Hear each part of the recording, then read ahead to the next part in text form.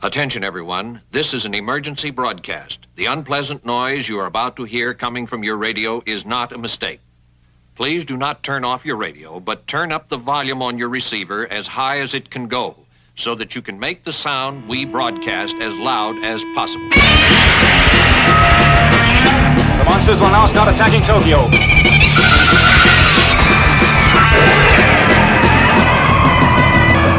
You may wish to deny it, but your eyes tell you it's true. Shout!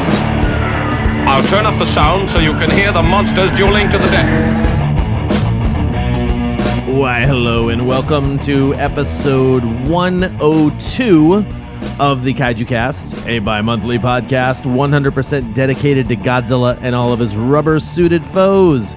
And my name is Kyle, and this is the the first episode of February 2014. I don't have any notes in front of me, so we're basically winging this one. And it's actually Valentine's Day. Today is Valentine's Day. We're recording a very special episode with a very special theme. And I would like to introduce my co-hosts for the evening, starting with Mr. Brian Cook. Hey, how's it going, everybody? Rachel Cook is here as well. Hi there. And back for another episode, my Lady Kyle. Hi, everybody. And the theme of this episode is Godzilla and love. Yeah, so it's about the love. Yeah, it's a theme that I don't think anyone would have thought possible on this podcast or any podcast about Godzilla, really. But I figured why not talk about Godzilla? Talk about the love stories involved. I mean, you don't really think about that a lot, but that's what we're going to be talking about for this particular episode. And I think I hope it's going to come out with a really good conversation and something that's going to be a memorable listening experience for all of you out there. We do have some other stuff to cover as well. We have a couple of news items, and of course we have some requests, as we always like to play requests here. We are going to start off with something from a movie that I have not actually seen. Brian, have you ever seen the animated film The Little Prince and the Dragon, I think is what it's called? No, I have not. I'm familiar with it. But well, Akira Ifukube did the music for it. And listener Jim Figursi, I hope I'm saying your last name right, he requested Sake Drinking Yamato no Orochi. And we're going to start this 2-song block off with that.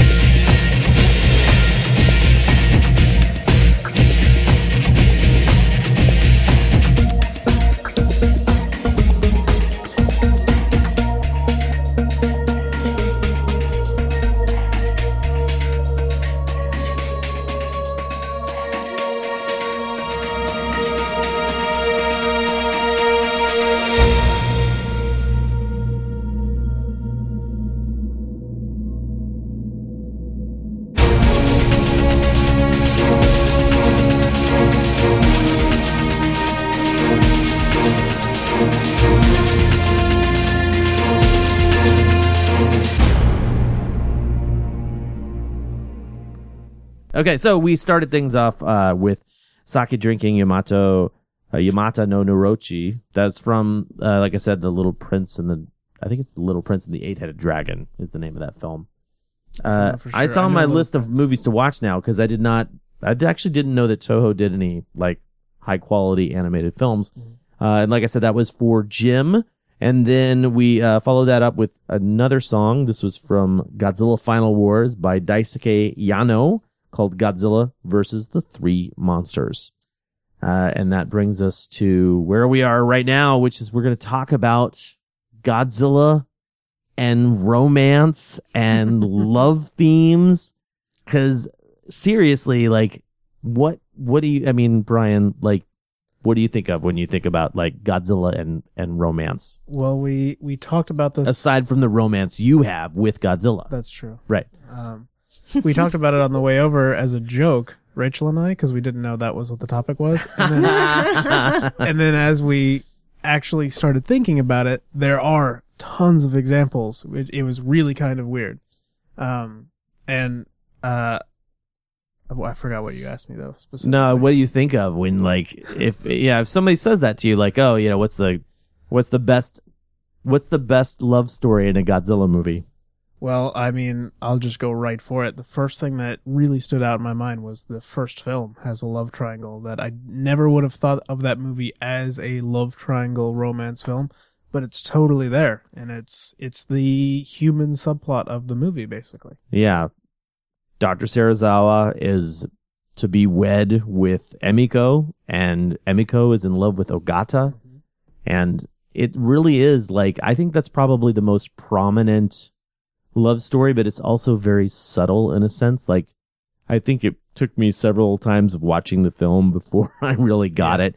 Even though they, in the American version, they totally, like, pretty much talk about it. Like, they have it be part of the English dialogue in a sense. But yeah, I never really thought about it until today when I was like, oh, it'd be kind of interesting so I was talking with the lady about it. Now, Lady Kyle has not seen a ton of Godzilla movies. I have not. But you have seen some. So in fact, you have seen the very first movie. I have, yeah. Now, when you saw the first movie, did you think anything about the love story? Like, because I would almost say it's so subtle that you might not get that Ogata and Emiko really need to, break things off with Serizawa so that Ogata and Emiko can be together. That's Serizawa is the one with the eye patch. And, yeah, okay. I remember.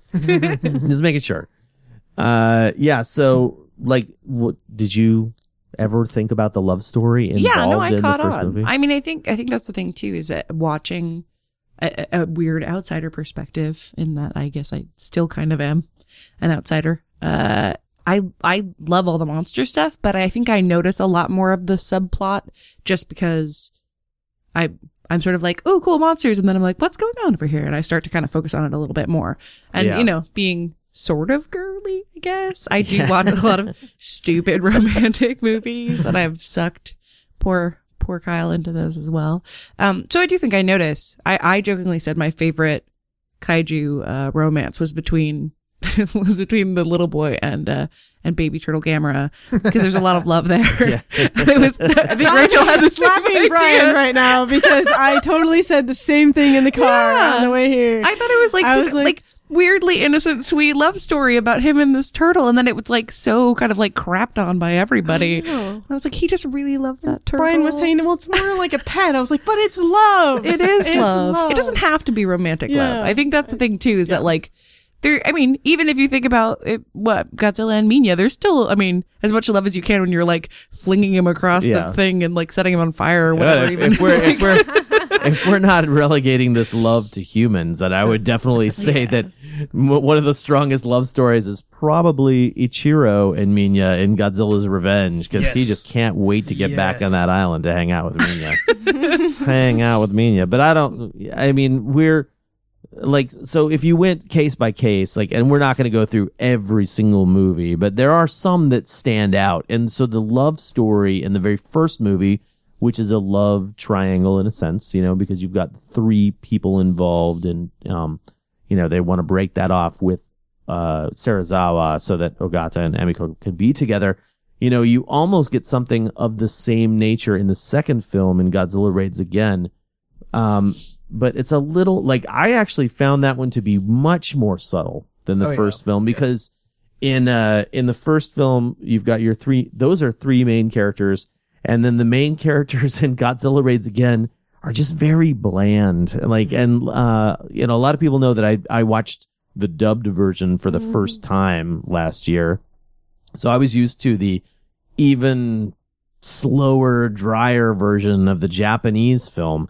And so that's Tsukioka, who is played by Hiroshi Koizumi, and Hidemi, which is his girlfriend. In the dubbed version, I think he says like banana oil. Banana oil. Yeah. But in the dubbed version, I think he's like he calls Tsukioki his girl. She is my best girl, or something like that. It is something. And then there's Koji, which I like in previous viewings. I actually always thought that like Koji was interested in one of the other like radio operators from the second film, but I guess he was really interested in Hidemi. But I wouldn't have known it if I hadn't heard it on like a podcast, or I think it was on the commentary from Steve and Stuart Galbraith. But and then you know you don't get another really strong romantic. You get relationships in these films, but you don't get like a strong romantic pull until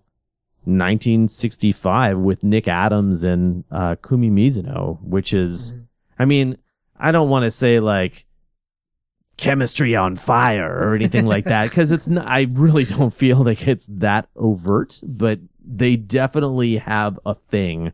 And I think it was like one of the first, definitely one of the first kisses in a kaiju film, right? I feel like we talked about that recently, but I don't know for sure. That would be an interesting factoid. It's definitely it's almost jarring when you see it, because you're like, whoa, this is a movie for kids. Why are they making out? I mean, not that there's anything wrong with that, obviously. Enjoy a good make-out session myself every once in a while, but that is true. The other thing I was actually even going to say about the romance angle and the fact that it sparked by you saying it was jarring to see them kissing.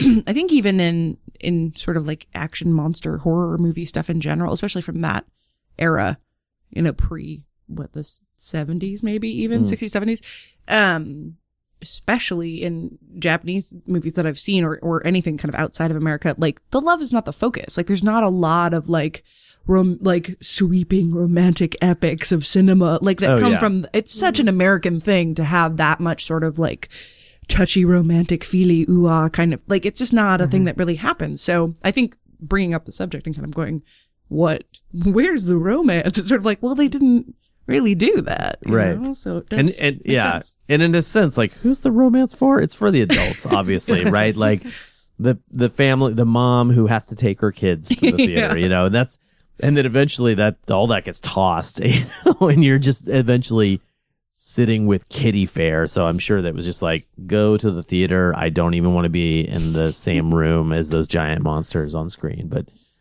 you know, you bring up a good point, which was essentially that, you know, the giant monsters are the thing. Like, that's what people are going to see these movies for. Yeah. This is just like a little extra spice or a little something for the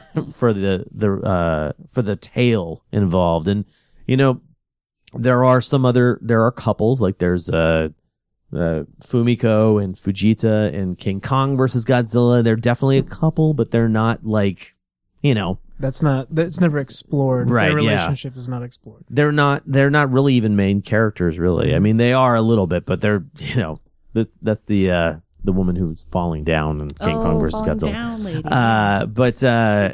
And then in Ghidorah the Three-Headed Monster, there's like a thing maybe between, you know, some of the characters, but it's never really explored. And, but when I was thinking about it, I was like, well, you know, maybe there's three Godzilla movies that have like an actual romance going on. But as it turns out, there are more, and sure, it dwindles and really just sort of dries up in the 70s. But in 1975, this is another one that I think of. Katsura and where is it? What's his name here? Oh, Ichinose and Katsura and Terror of Mechagodzilla. Yeah. Like, he is really trying hard to get with her, with that robot chick. Yeah. Yeah. I mean, it's like, I know it's there's a chance it could be platonic, but man, he's really, really trying. Yeah. And that's like the end of the Showa era, actually. So then the next big thing is in 1985 or Godzilla in 1985 as we know it here, but Godzilla Returns. What do you call it? Do you call it Godzilla Returns? I usually go with Godzilla 1985. Yeah. Return of Godzilla. Return of Godzilla sounds way Straight better. up Godzilla.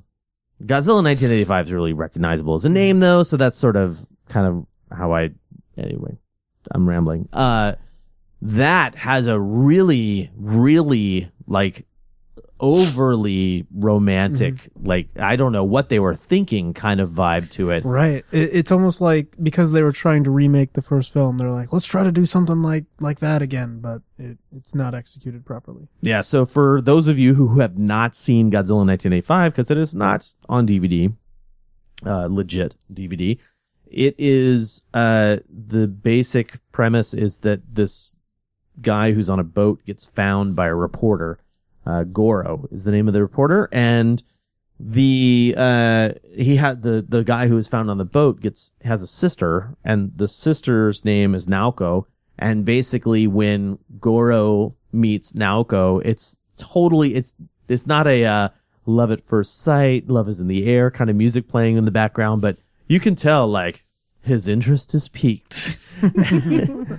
But as far as, and I'm not a great judge of a romantic film or a romantic theme in a film, but I did not think that did a good job of treating the characters romantically. And it was the first of many falls for romance in the Heisei era. Because if you think about each individual film of the Heisei era, there's something in almost every one. I mean, it might be a little more in the background, might be a little more in the foreground, but like, Rachel, have you seen all the Heisei movies? No, I haven't actually. We were just talking about that. Yeah, because they're also some of the ones that are not super easily, obtainable on DVD. And yeah, so you've got 1984. There's the sort of, it's not really a love triangle, but you've got, those Goro and Naoko in 1985. And then in Biollante, you have the,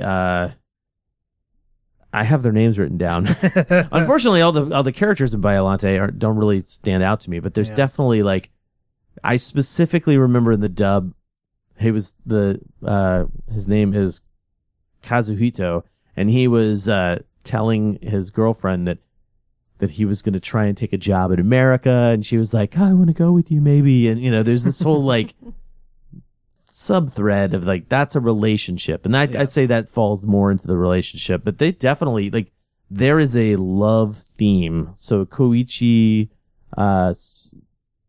Sugiyama, I think, is the guy who did the soundtrack for that movie, and there is a love theme in the film. Wow. Like, straight up love That's theme. what it's called. I think so. Nice. I think it's called A Thorny Love. Just kidding. But and then King Ghidorah, you get the writer Kenichiro, and he's sort of got eyes for Emmy, which is turns out is, spoiler alert, is his granddaughter. Oh. Or no, she's that's right. She's his granddaughter. Yeah. So they can't. She's. But like the whole time, he's totally like, that is a hilarious movie, and a lot of people think it's like they rank it very highly in their Godzilla lists, but it's not anywhere near my top 10. But probably the entire movie, Kenichiro's assistant essentially is totally hitting on him, and like you can tell she wants him. Like, it's this whole, she keeps saying things, and even in the dub, which is the bad Hong Kong studio dub stuff. Wow, like yeah, I don't think I've ever heard it. she leaves a message on his machine at one point, and she's like, "And if your book's a hit, then we can get married." And it's just kind of like, what is going on with this chick? But Kenichiro totally like meets Emmy from the future. She's from the future, and he thinks, oh, I've got a special connection with this girl, and he does, but it's a connection that spans generations. Familial, and that's so not familial. cool. Yeah, it was just, I don't know. I just started thinking about it. I was like, man, like how many more of these? And then in Godzilla versus Mothra, excuse me, I don't have their names written down, but the explorer guy, Indiana Jones, and his ex-wife, and they have this sort of like tumultuous true. relationship. Yeah. Then Mothra brings them back together. They rekindle? Oh, yeah, a little bit. Do they? I think so. They do actually kind of get back together at the end of the They movie. end up together, yeah. It's silly, but yeah, it happens. And then in Mechagodzilla, Brian, you want to take this one? Do you remember it very well? It's been a while since I've seen it too, but in Godzilla versus Mechagodzilla, I don't think you've seen that one. No, I haven't seen that. They never tried to give Miki Segusa a boyfriend or anything like that. No, they didn't. Never tried to go that route. The closest they came, and that we could talk about that a little bit, but it's also one of those throwaway things from the Heisei era, is that in Godzilla versus Destroya, there's the kid who comes up with the theory about Godzilla's heart, melting down, and that's the kid who he's not interested in taking part of the in researching Godzilla, which is ridiculous because that was what his paper was about. And he's like, no thanks, I'd rather stay here in school or something. And then the dude calls Miki Segusa and he's like, you're working with Miki Segusa? I'll leave right away. Like, he's totally got the hots for her. And then says like really awkward things to her, and it's a really awkward relationship. But the lead character, Kazuma Aoki, in Godzilla versus Mechagodzilla, he falls in love with, I don't know her name, but she's the girl who's actually working with the egg. Oh, okay. Yeah. Like, but that's a weird like relationship that doesn't actually, like, nothing ever happens there. That's right. I mean, at the end, they're sort of flying on his robotic pteranodon, like little plane. Lady Kyle's just sitting here going like, romantic. What are all these movies? Why haven't I seen these? Like, it sounds so romantic. Yeah, it does. Out of context, it's so crazy. We could make our very own like love boat style. Not Love Boat, that's a show. What is it, like Tunnel of Love ride with all the Godzilla romance themes. A montage of all the clips and music. Yeah, and it would be way longer than anyone thought. and so that was Mechagodzilla, and then Space Godzilla. Space Godzilla is where Miki Segusa finally starts to fall for somebody. And there's it's one of the lead dudes. There's like two guys. Please forgive me for not knowing all the names of one of the worst Godzilla movies in the history of the world. But I'm so disappointed. The guys.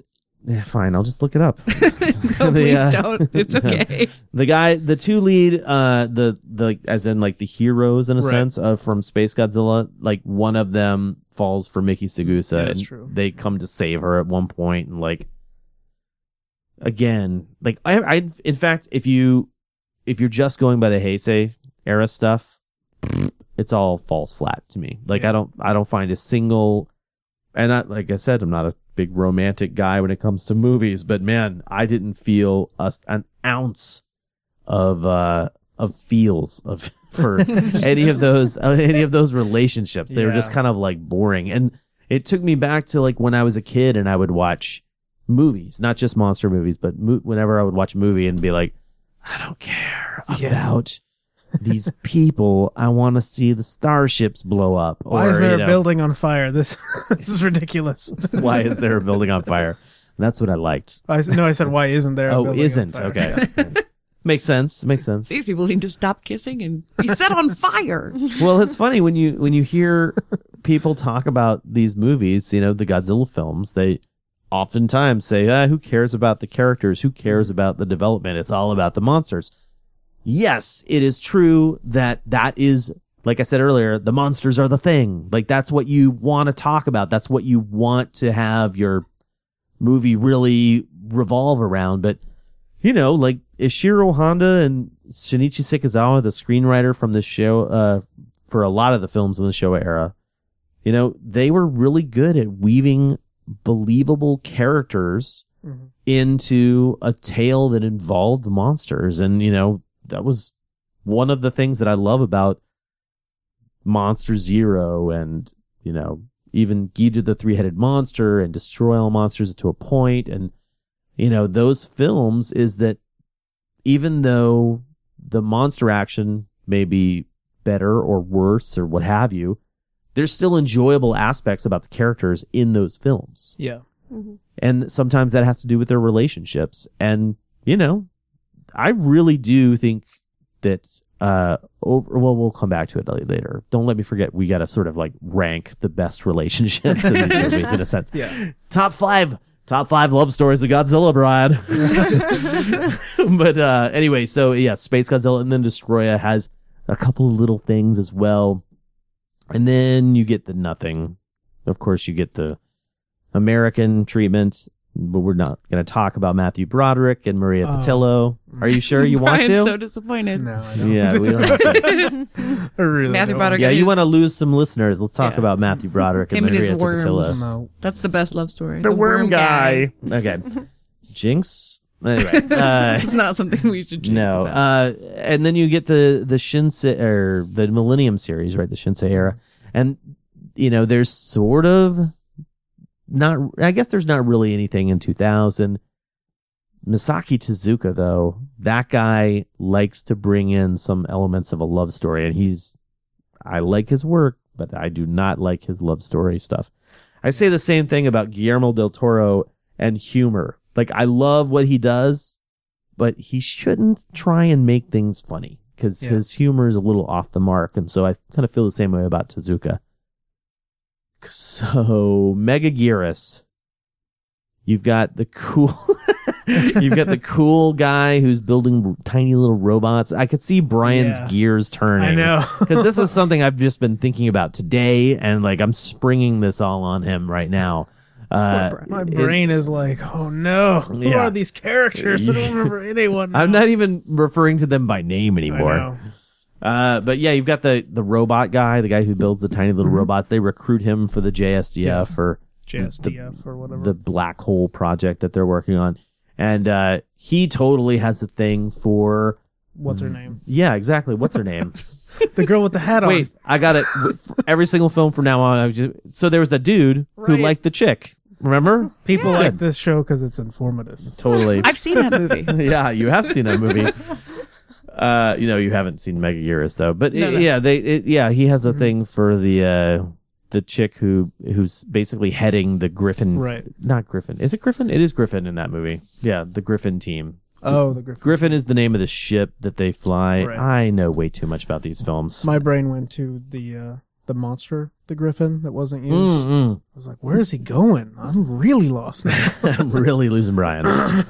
But yeah, I'm losing Brian with all this love stuff.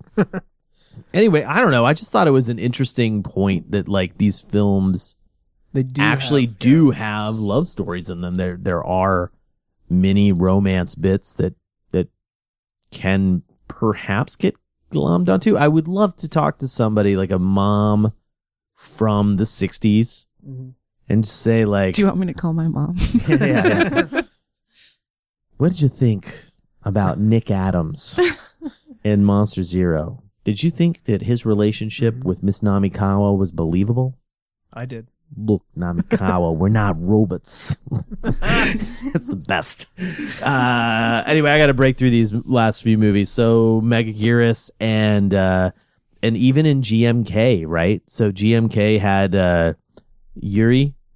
Yuri was the main lead actress. Yeah, she had 2 love interests in that film, both of whom were extremely awkward. Scandalous. Totally scandalous. But no.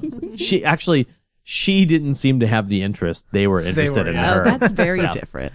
I guess I should have clarified that, which I did. I just did. Good job. You're welcome. But that was one. And then again, Masaki Tezuka comes back for Mechagodzilla and Tokyo SOS, both of which kind of, sort of have a love interest thing going on, but they're also super subdued. I wouldn't say, I really wouldn't even classify those. Now here's the big one. Final Wars. Brian Cook, Rachel Cook, and I can't ask the lady because she hasn't seen Final Wars. I just have seen the poster. Yeah, a billion Which times. is spectacular, but it has a girl and a dude on it, and they look pretty chummy. There are multiple dudes and multiple girls in that movie. Brian and Rachel, is there a love story in Final Wars? This is not a trivia question. The guy that looks like Mario loves his Atragon ship. Is that a love story? I don't think there is one. love that ship. No, I think there is actually a love story, but it's not a love story. Do you remember at the end of the film when they're talking about having to repopulate the Earth? Oh, Lord. Yeah, exactly. Okay. Exactly. Oh, boy. It's thank you, Ruhei Kitamura. Yeah. All the mutant stuff subplot of that movie, I tuned out a lot of that stuff. So You mean the romantic mutant subplot of the Well, movie? I guess. the human mutant Yeah. love. Romantic subplot? Yeah.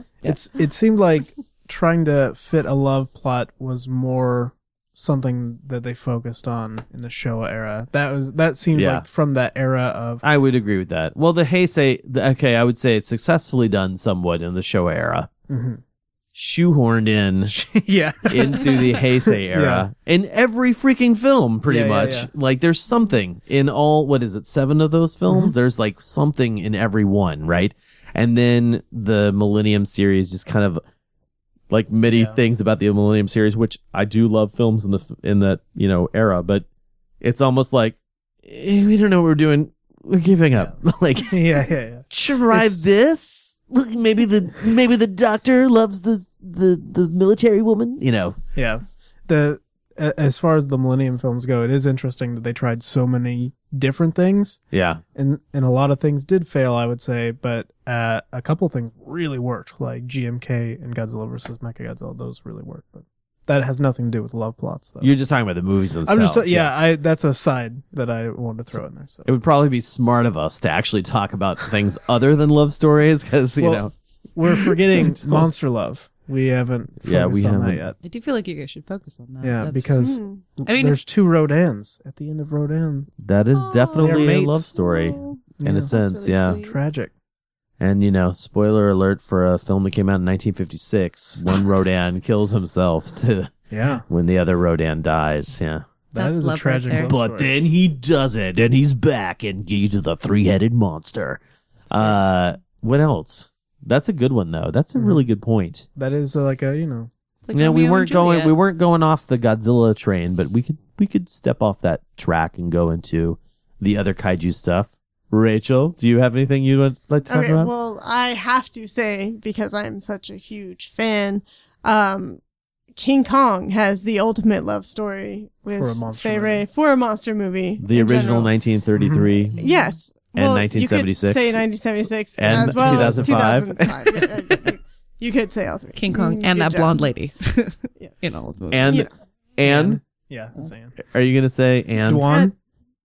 Uh, and this one? And Oh, King Kong lives. did you want me King to? Kong Yeah. Lives, yeah, King Kong I was- Lives literally Straight up. has Kong and Lady Kong sharing love scenes where he literally picks her flowers. He pulls trees out of the ground and gives her flowers. He tries to give her a snake and she and she gets doesn't angry. like the snake. If anyone hasn't seen King Kong Lives, you can probably find it on YouTube. Is that the one with the baby? Yeah. Oh, I have seen that. The Yeah, end of it. I Yeah. made Spoiler. her watch the last half of it. Sorry about that. Spoiler. We're talking about romance. Clearly, babies are going to come up at some point. I know They this is just a kinda family do. show. They just I don't kinda want to. I'm not going to get into how that happens, but You see, Lady Kyle, when a giant man gorilla loves a giant lady gorilla. I'm just kidding. This week on a very special Kaiju Cast. the after-school special. Oh man, yeah. And actually, we're talking about kaiju films, and King Kong from 1977, and then King Kong Lives, which is yes, you're correct. Mighty Peking Man is 1977. Yes. Found out recently. King Kong from 1976, and King Kong Lives from 86, 87. Is it okay? I think it's 87. Yeah. Those, I gotta say, definitely man in suit kaiju films. Full on. Oh, yeah. Full Full on. on. Like, I forgot. Like, every time we talk about like American monster movies and what it would be an American kaiju film, I forget about those movies. Well, I forget about the King Kong because I had never really seen King Kong Lives until very recently. Yeah. But yeah, it's definitely a man in a suit, and there's some improvements over what we saw in 1967 for King Kong Escapes. But It's Rick Baker, too, in this yeah. one. Yeah.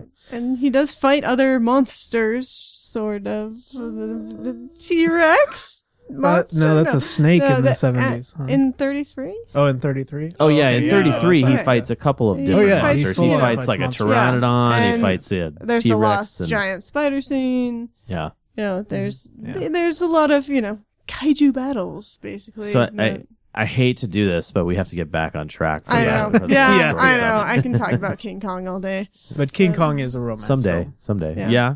I would say even in the Japanese versions, there's still a little bit of a love story going on. He definitely picks up Fumiko in King Kong versus Godzilla. Yeah. I was going to say, isn't there a love story with in that one?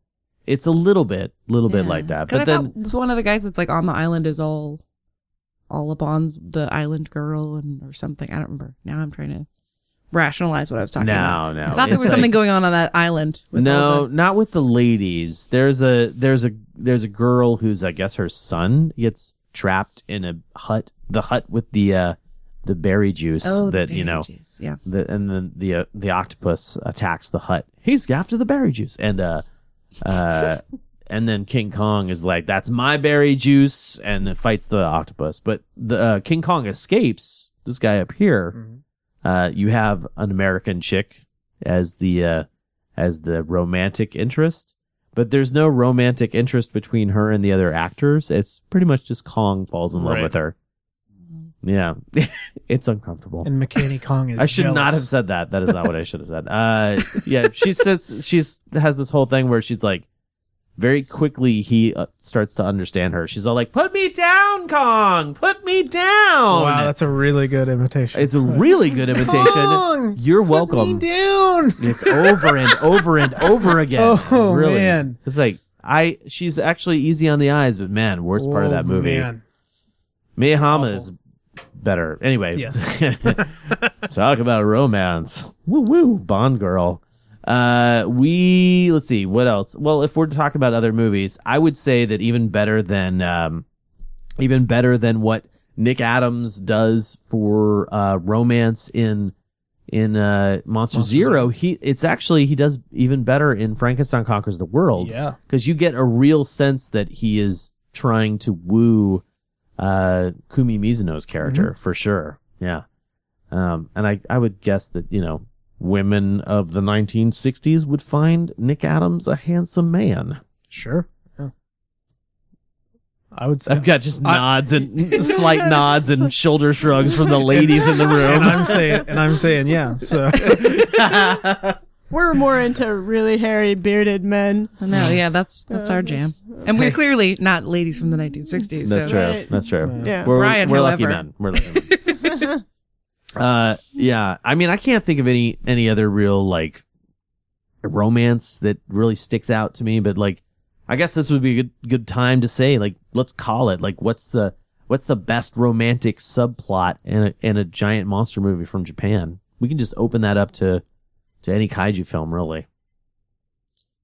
The original Godzilla, I mean, it really, it on every level, it is probably, I mean, the best of the Godzilla series when you consider it as a, you know, in the scope of all of film. But that love triangle is probably the most developed, most focused on, you know, Yeah. most well fleshed out of all of the love stories. So. Mrs. Cook. Can it be something that I always wished happened? That Why don't we talk never about that happened? and we'll see. No, I'm okay. I'm gonna I go will Ultraman judge on it. this. I'm gonna Yeah? go Ultraman because I'm a big Ultraman fan, and two of my favorite The characters. love between are- Pigmon and And his and I'm balloon. not gonna go Pigmon, but but that's a good one. Pigmon and I his love balloon? it. His Pigmon balloon. and his balloon. It's great. But no, I'm thinking Science Patrol folks, and we've got Hayata, who is very attractive and awesome, and We are learning new things about Rachel tonight. it just struck me. Rachel likes guys with foreheads. Because Hayata has a awesome. very, That is very awesome. strong forehead. Okay, awesome. Hayata and what now? I like no reaction for Nick Adams. Then she's like, Hayata is very handsome. When you guys watch Ultraman at home, does she go woo like uncontrollably? No. Well, we did Hayata watch. becomes Ultraman. Woo! What was that noise? We watched. We've been watching James Bond movies, and she's never seen them. And when we watched Dr. No for the first time, she saw James Bond on screen, Sean Connery for the first time, and she legitimately paused me and was like, "He's really handsome. Did you know that? Like, he's a really handsome man." I'm like, "That's kind of his reputation, yeah." but not the Sean Connery I knew, who I'm thinking Indiana she Jones, thought, and I'm she thought going, Yeah, Professor I Jones. I don't think he's an attractive Zardoz, man. Sean He was Connery. Bond. That is a hot man. That red banana hammock does it for a That lot of is- people. that's a great look. Okay, so Okay, Hayata doing Hayata? Here's Hayata and Fuji. How adorable of a couple would that be? Oh That's true. yeah, I guess they would be adorable. They're just both so cute, and I wish I knew the episode where Hayata was hanging out with that other chick. That's. I was actually going to say. I was like, I know that there was totally romantic tension because there was another girl at one point that he was like talking to by a fountain or something, and like they cut back to them talking later, like when they're done, Hayata and Fuji, or they start talking again, and she totally has like stank face at him, like Yes. she's upset about it. Oh. I did not that's pick why up on I that. always, Yeah. and I think A woman's because perspective, of that yeah. episode. Yeah, I good thought. to get Yeah. that man, once in a like, She was jealous. Oh no, like Hayata. I should kind of be always with- felt like as much Ultraman as I've watched now, and I really She enjoy has seen Ultraman. she's seen quite a bit of the Ultraman Yeah, I really- stuff, yes. I at least love the original Ultraman. series. Yeah, and I totally kept kind of going, when is that? I think I have too much like American, like girl cinema in my brain where I'm just like, will She they, totally won't they? Ross and Rachel, Hayata and I Fuji. did. Will they, won't they? Will they, won't they? Will they, won't they? Yeah, and I think, I mean, that's the thing is I have that ingrained in my brain so much because I watch so much, growing up, my Yeah. like side tangent no one needs to know about. My family is mostly women. And so there's a lot of like, romance movie stuff happening. And so I do think I pick up on that more so, but I totally, I agree with you, Rachel. Oh, I yeah. totally was waiting for that to Yes. happen. Again, I Yeah. haven't seen all the episodes, so maybe Secret Valentine's Day episode. to tie it into more kaiju, giant Fuji. That could be a kaiju. She could. That's Maybe true. she is That's a good. kaiju. Yeah, Right. right. I would not argue that with you, No, Giant no, Fuji. just saying. There you go. Did you know, sidebar, did you know that Fuji grew giant in Ultraman, but in Ultra Q, the same actress, which is Hiroko Sakurai, she grew small Nice. in her Oh, I her did not role realize that. in Ultra Q. Yeah, there was an episode where she was miniaturized. She was really upset. She did not want to be miniaturized.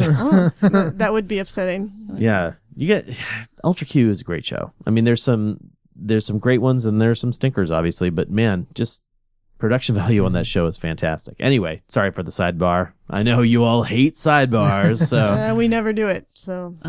yeah, Hayata and Fuji, I could see that as a relationship.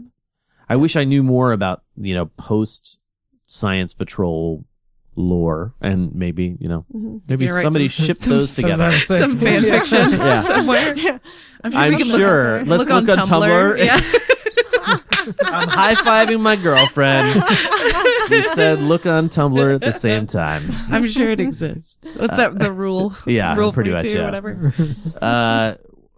whatever. I would say the original Godzilla definitely has the strongest, there is a love thing going on right now on the screen, and I think it's the only romance in a kaiju film for me that I actively not identify with, but I feel for the characters.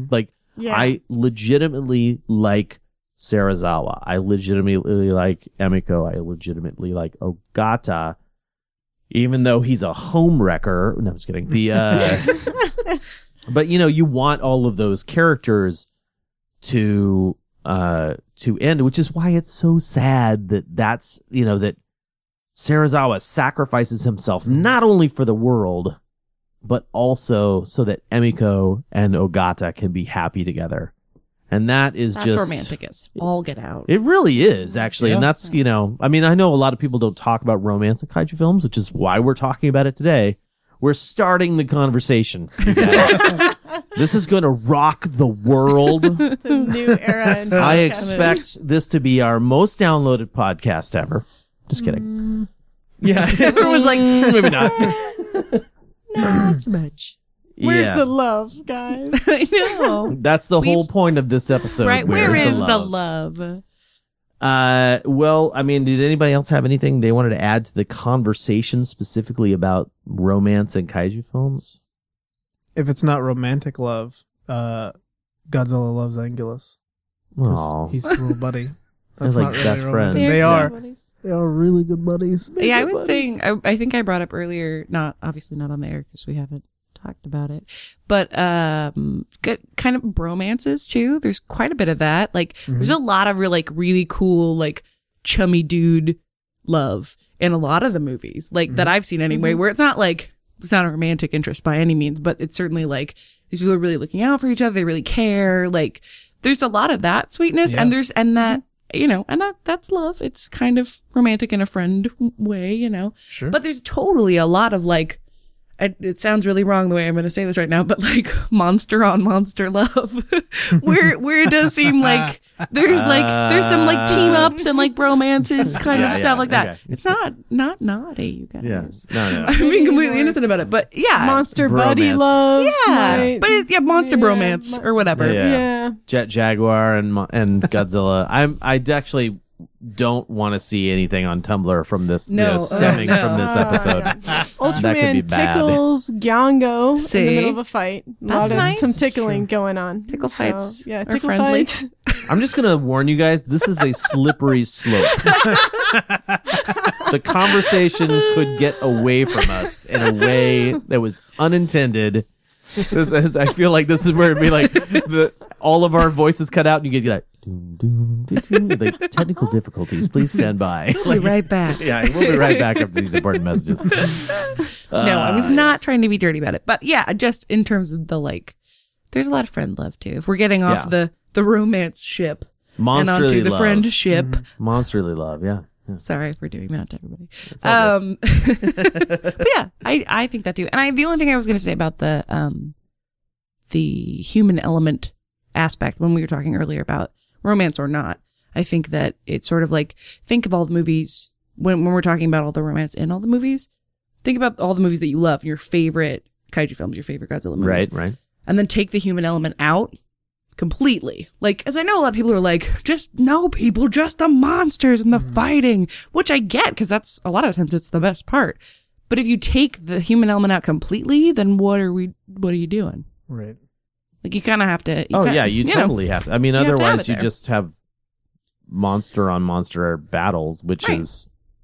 But I nothing think- wrong with that. Yeah, I but was it saying some doesn't- people wrestling would love that. No, it doesn't too. make it doesn't make for a good film though. Good No, film right. Yeah. experience. You need an actual plot, and if you and that's why they bring it in. I Yeah, mean, that's why no, I that's why the totally love, agree. you guys. That's why.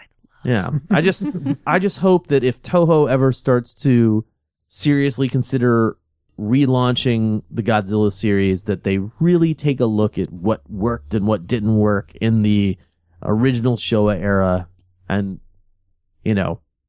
get somebody that can write like Sekizawa, get somebody that can direct like Honda. And I know those are big shoes to fill, but And listen to this episode. yeah, listen to this episode. Someone please translate this into Japanese for me. So, no, it's just one of those things like, because the stuff in the Millennium series is, I mean, I want to say that the stuff in the Heisei era, the love stories in the Heisei era are the worst. But at least they're there. Yeah. Like the stuff in the Millennium series is like, you sit there and watch and go, really? Was that showing interest? Is that what he's Yeah. doing to try and win the female in this scenario? It's really falls flatter than it does in the Heisei era. For sure. Yeah. Anyway, I think we've talked about this lovey-dovey stuff for quite some time, and we're going to get into the news. But before we do that, we are going to play some more requests, starting with, since we were just talking about the Heisei era, why don't we play something for Steve? This is Godzilla vs. Destoroyah 2 and 3.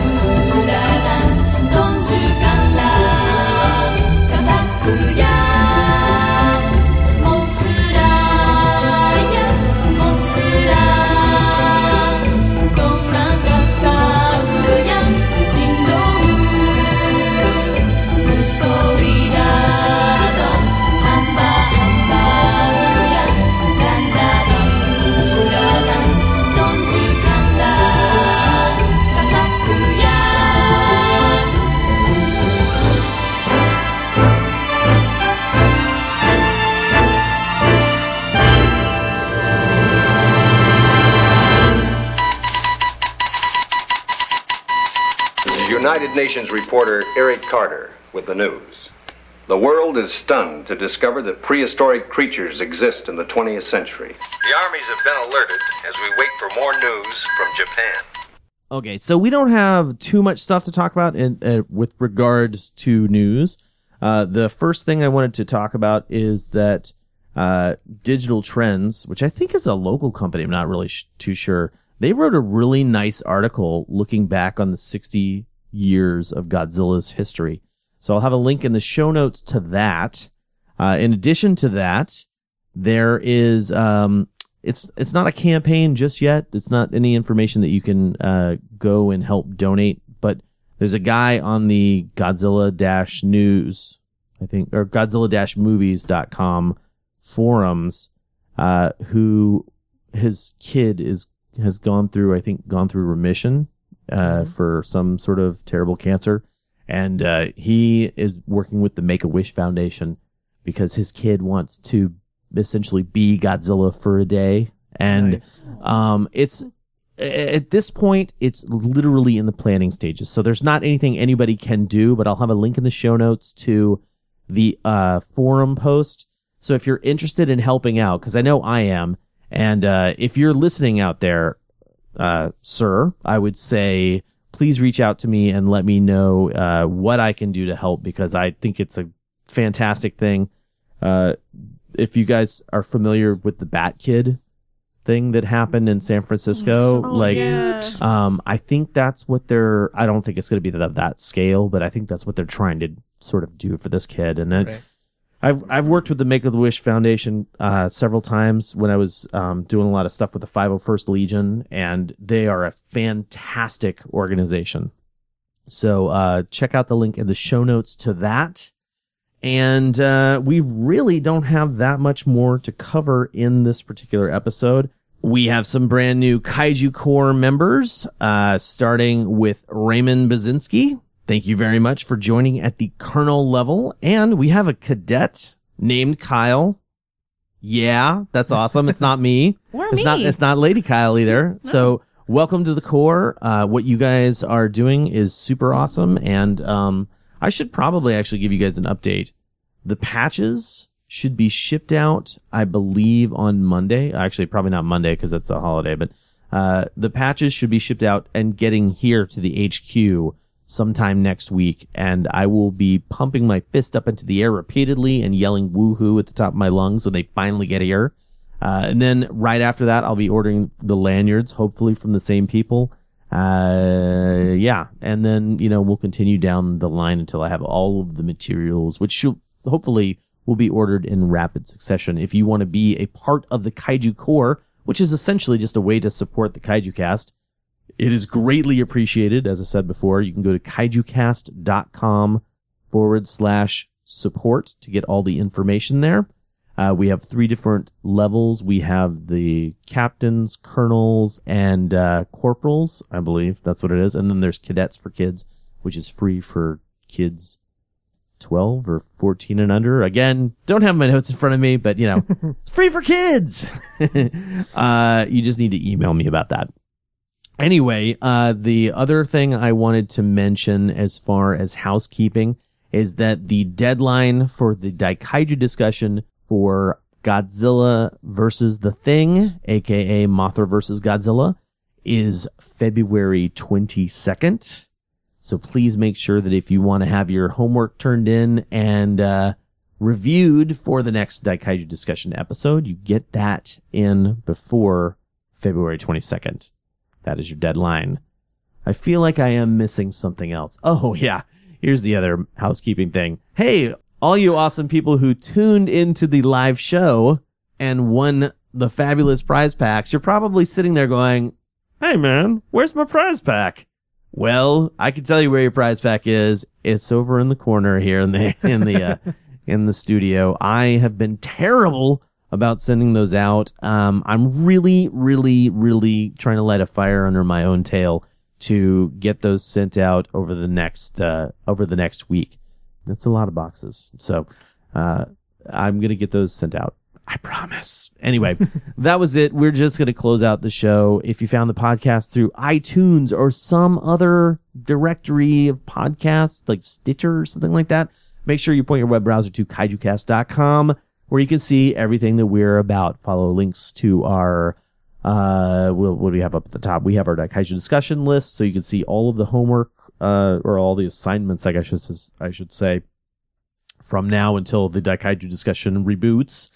There's also the list of all episodes. So if you came to the Kaiju Cast through iTunes and you're like, hey, how come there's only 20 episodes in iTunes? You can download everyone directly from the website.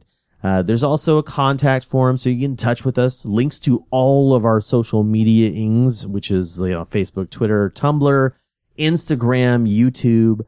I really need to get some videos uploaded to YouTube. But that is not for right now. We're going to talk about that later sometime. We are going to close out the show with our final 2 requests. Would you like to know what those requests are, my co-hosts in the studio today? Yes. Yeah. Okay. Well, the first request we have goes to Jonathan, which is, this is Jonathan who I hung out with in San Francisco at the Fear Festival. I had to say it like that. And he actually had a request during Monster Music Monday, but I liked it so much that I'm moving it to the episode. He wanted to hear the Ultraman theme song, the U.S. Ultraman theme song. And he's dedicating that to Ben Furuya. Then we're going to play the ending to the Japanese version of Godzilla 1985, and that is for Ben. So, until next time, you guys want to say goodbye? Goodbye. Yeah, happy Valentine's Day, everybody. Bye. Bye, everybody. Jamata.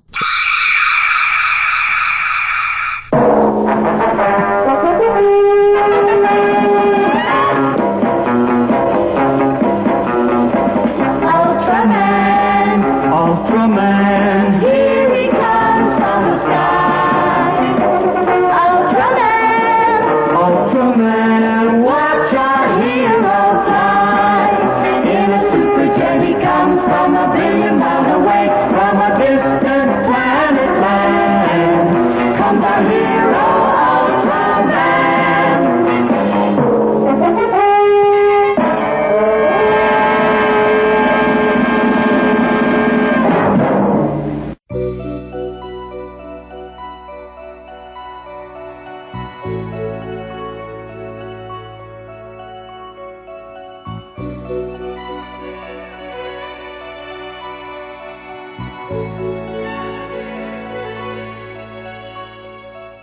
So this is goodbye now, you dare to leave me. How would you fall? I don't wanna cry, but the tears come freely. I miss you so. Somewhere in the world you might find the answers you're looking for. I'll be waiting here when your journey's over. Come back once more. I'll be sad and lonely too, until we're back together again. Close my eyes and I think of you now and then, my friend. Goodbye now, Godzilla. Goodbye now, Godzilla. Until then.